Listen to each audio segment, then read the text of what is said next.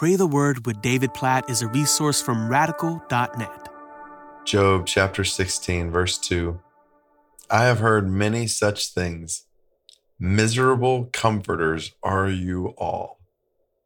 What a statement from Job to his friends, his counselors.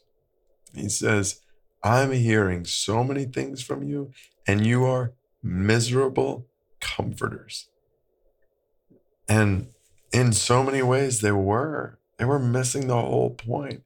They were not comforting him because they were speaking to him. Yes, as we've seen, so many things that were true at different points, but they were missing the ultimate truth of what was happening here. And they were twisting things in ways that did not reflect the good design and character of God. So Job looks at them and says, miserable comforters are you all. When I read that, I think, I don't want to be a miserable comforter.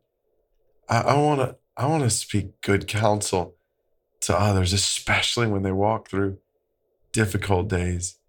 I want to ultimately I want to first and foremost just be there to love, care for them, not try to explain everything as if I can.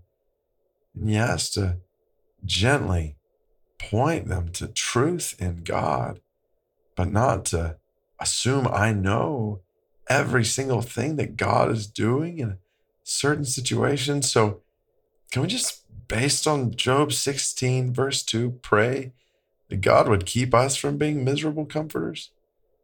That God would make us good comforters for people in grief? God, may it be so, we pray. We want to be good friends, comforters, counselors to those who are walking through grief and anguish and hardship and hurt and pain. God, please help us to speak truth and love in timely ways.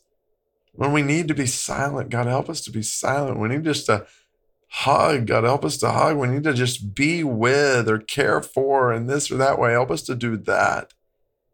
God, help us not to explain things we don't know.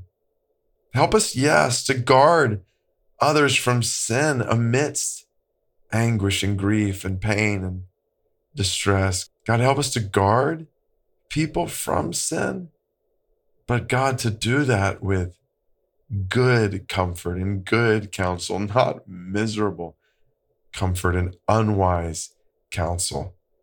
God, we need your help to be good comforters to others who are walking through challenges. So please help us to be that to them. Even today, oh God, open our eyes to opportunities we have to comfort others, to encourage others. Use us as comforters and encouragers today in others' lives, we pray. In Jesus' name, amen.